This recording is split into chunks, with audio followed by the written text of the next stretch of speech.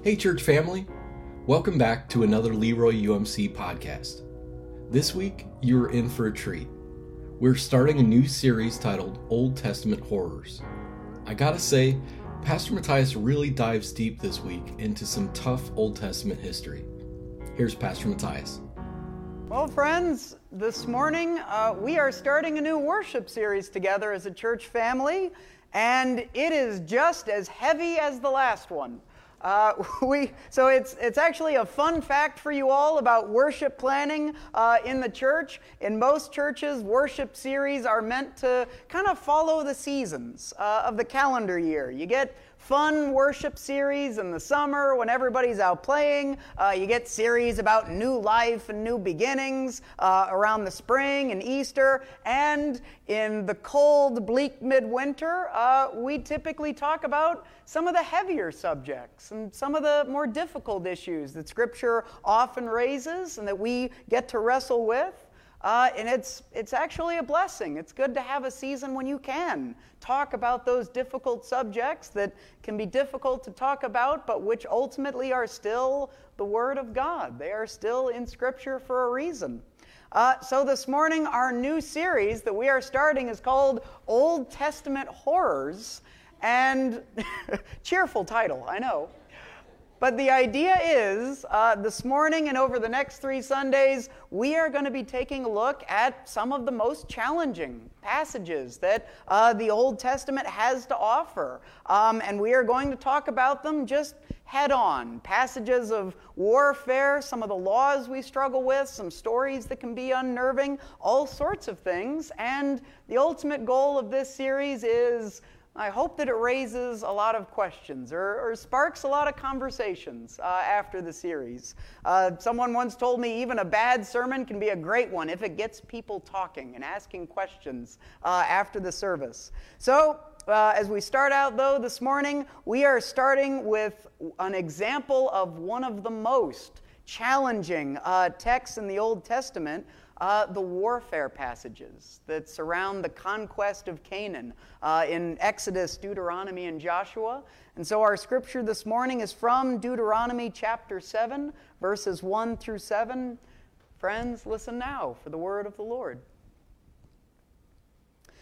When the Lord your God brings you into the land that you are about to enter and occupy, and he clears away many nations before you, the Hittites, Girgashites, the Amorites, the Canaanites, the Perizzites, the Hivites, and the Jebusites, 7 nations, mightier and more numerous than you. And when the Lord your God gives them over to you and you defeat them, then you must utterly destroy them. Make no covenant with them and show them no mercy. Do not intermarry with them, giving your daughters to their sons or taking their daughters for your sons. For that would turn your children from following me to serve other gods. Then the anger of the Lord would be kindled against you, and he would destroy you quickly. But this is how you must deal with them. Break down their altars, smash their pillars, hew down their sacred poles, and burn their idols with fire. For you are a people holy to the Lord your God. The Lord your God has chosen you out of all the peoples of the earth to be his people, his treasured possession.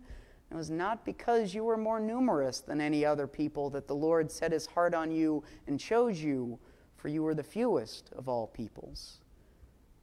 Friends, the grass withers and the flower fades, but the word of our God stands forever. This is the word of the Lord. Thanks be to God. Lord, may the words of my mouth and the meditations of all our hearts be acceptable in thy sight. Lord, our strength and our Redeemer. Amen. Sometimes it's easier to rewrite the sins of our past than to face them. That's something that many Americans actually discovered about 150 years ago in the aftermath of the American Civil War. It was a war that ultimately cost 750,000 Americans their lives and left whole cities as piles of rubble. And when the smoke finally cleared and people began to rebuild, many Americans, the majority in the South, found themselves facing a very bitter reality. That not only had they lost the war, but they had fought on the wrong side. Confederates had called themselves heroic revolutionaries when the war started, but by 1865 they were failed traitors. They had claimed to be defending their freedom, but now it was apparent they'd been fighting to take freedom from 4 million human beings they called their property. They had lost, they had been wrong, and by the grace of God, the inhuman sin of slavery had ended, but for some, all of this was simply too painful a truth to face. So as early as 1867, just a few years after the war ended, writers, journalists, and self-acclaimed historians began to write a new version of the Civil War, which the writers themselves called the Lost Cause, and which we know today as the cult of the Lost Cause.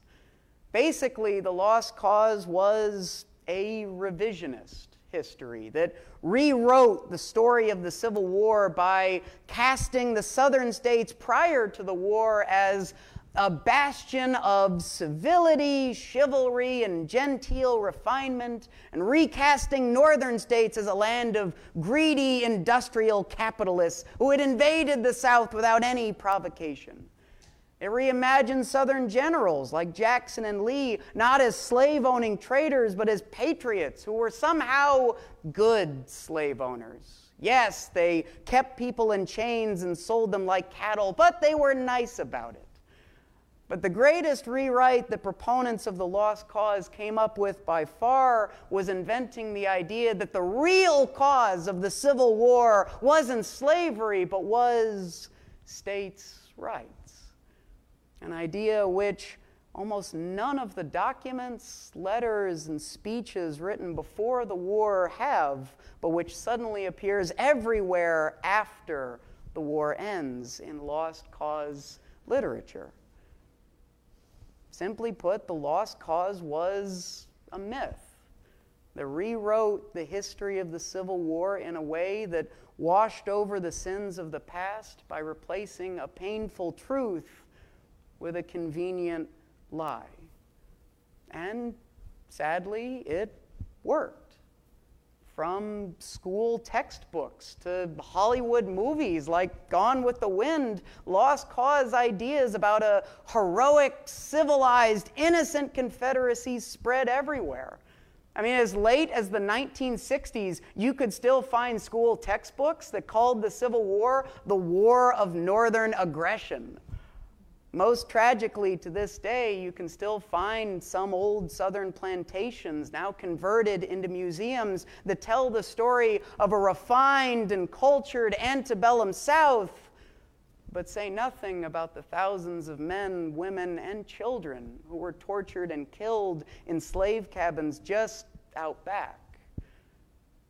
From 1861 to 1865, thousands of people fought and died and were wrong, believing in white supremacy and in enslaving an inferior race. But no one wants to believe they fought on the wrong side. No one wants to see themselves, their father, their grandfather, as the bad guy, and sometimes it's easier to rewrite the sins of our past than to face them. Of all the sins in the Israelite people's history that they might later have wished to rewrite and forget, few are as grisly, unsettling, and violent as the stories and history of how the Israelites came to possess the land of Canaan. You must utterly destroy them, God had said, or at least they believed God had said. Make no covenant and show them no mercy. It's a verse that can unnerve even the most devout Bible reader and leave even the most seasoned preacher hesitant to say, "This is the word of the Lord." Deuteronomy 7 is an example of what's known as a harem passage. Harem is the Hebrew word that gets used there in verse 2 for destruction, and basically it was a form of warfare in which the idea was that after the battle, everything that the victors might normally have taken and claimed was to be devoted to destruction because it was devoted to God.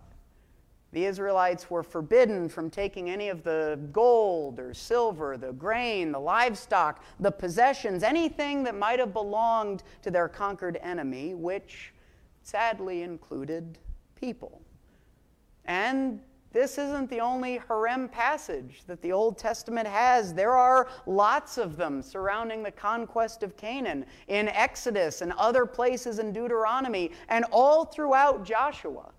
I mean, everyone talks about how the walls of Jericho came a-tumbling down, but no one talks about how afterwards Joshua 6 says they devoted the city to the Lord and destroyed every living thing in it, men and women, young and old.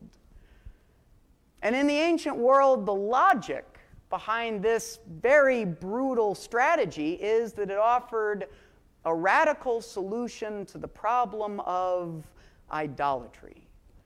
No object or person could be spared because the people's idolatrous beliefs could not be allowed to survive and to find their way into the Israelite people's culture. In verse 5, in that text, you even get a clearer picture of that ultimate motivation when God says, break down their altars, smash their pillars, hew down their sacred poles, and burn their idols with fire. As God tells the people in verse 6, you are a people holy to the Lord your God, meaning that pagan idols needed to be kept at bay at all cost.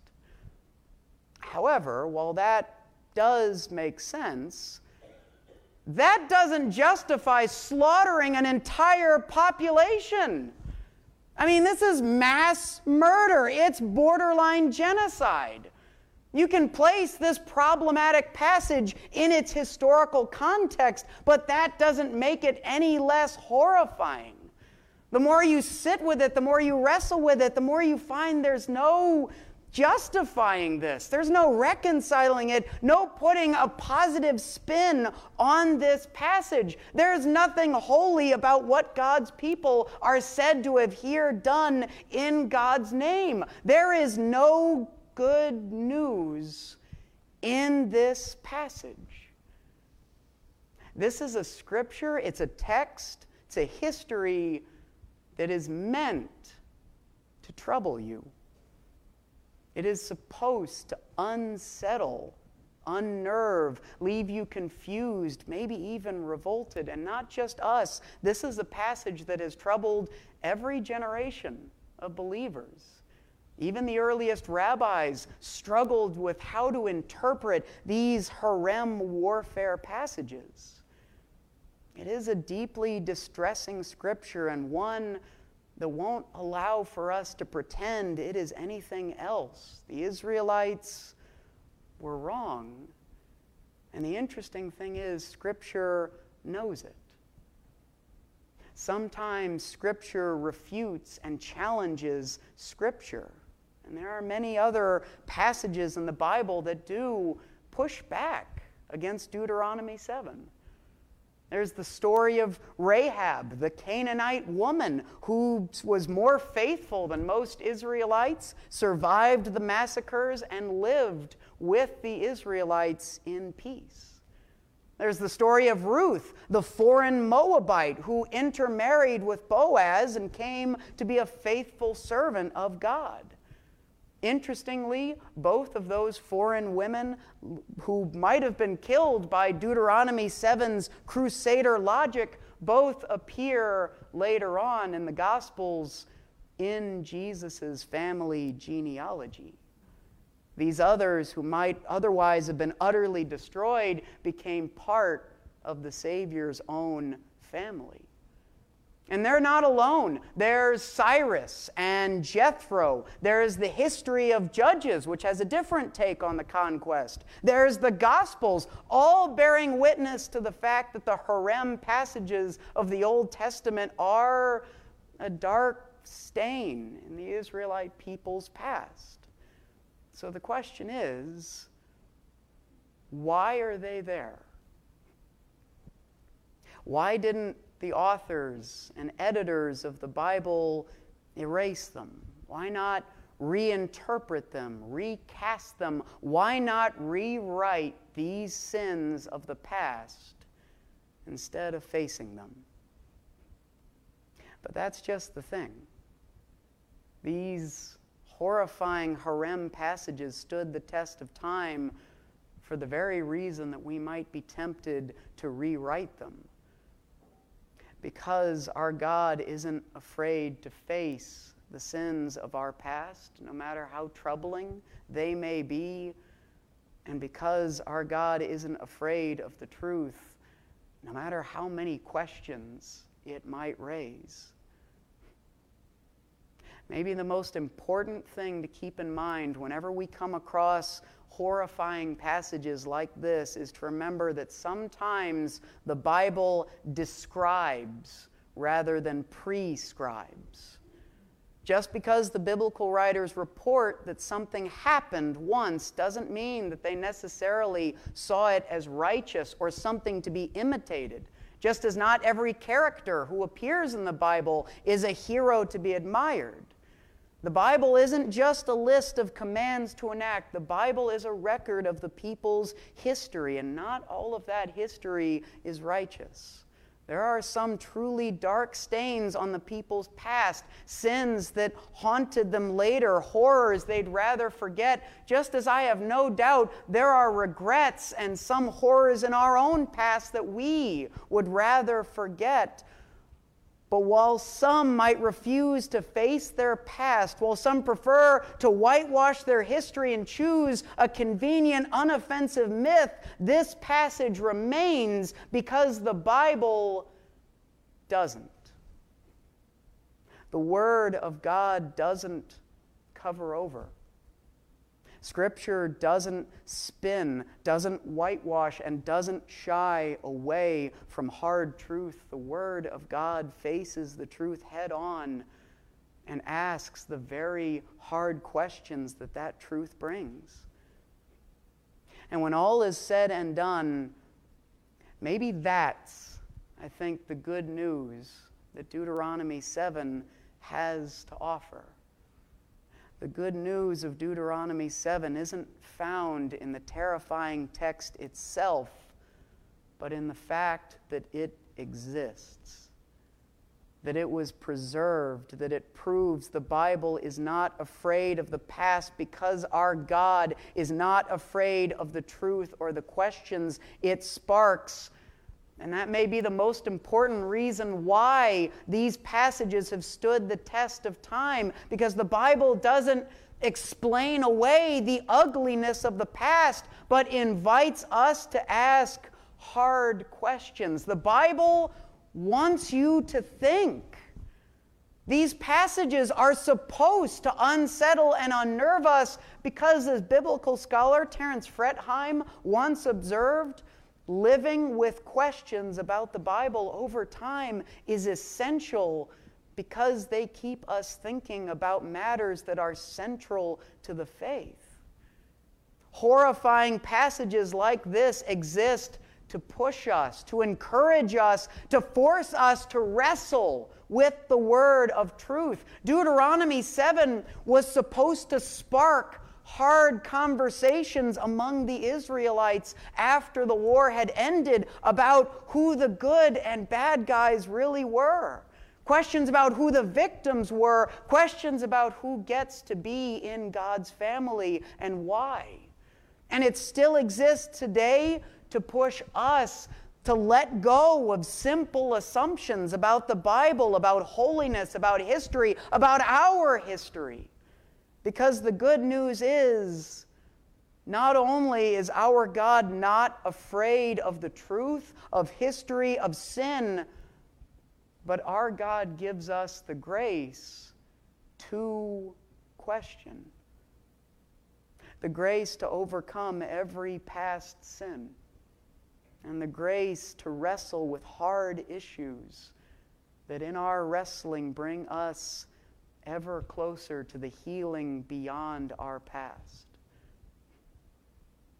When all is said and done, there is no good news to be found in the horror of Horem warfare, just as there was no good news to be found in the nightmare of slavery. Whether Deuteronomy 7 happened in actual history or whether it was an exaggerated later retelling, the conquest of Canaan is a deeply troubling chapter in the history of God's people, and one that left them in the wrong. Yet for all the horror, all the shame, and all the questions that this violent history raises, there is good news to be found in the fact that the text exists. Sometimes it is easier to rewrite the sins of our past than to face them, but our God is not afraid of our sins, is not afraid of the truth, is not afraid of hard questions. Because our God doesn't just face the very real horrors of this world, but our God gives us grace to question and grace to overcome them. And thanks be to God for it. Amen. Friends, please pray with me. God of our fathers and mothers, we praise you because in you there is no fear. No fear of enemies, no fear of sin, no fear of the truth, whatever the truth might be. Lord, you hold up a mirror and challenge us to see ourselves and our past as it is. You face the most difficult issues head on and draw out our most uncertain thoughts. You call us to bring our every thought, our every sin, our every question to you, for it is in you that we have the grace to face yesterday honestly and the grace to move into tomorrow as a forgiven and reconciled people. So, Lord, grant us your grace this morning, each one of us, that each one of us may ask the hard questions that your word does not shy away from, and the grace to become that holy people that your love seeks to make us. In Christ's name we pray. Amen. Again, we want to thank you for listening. Please share this and comment to let us know what you like and what you think we can do even better. Be blessed and go in peace.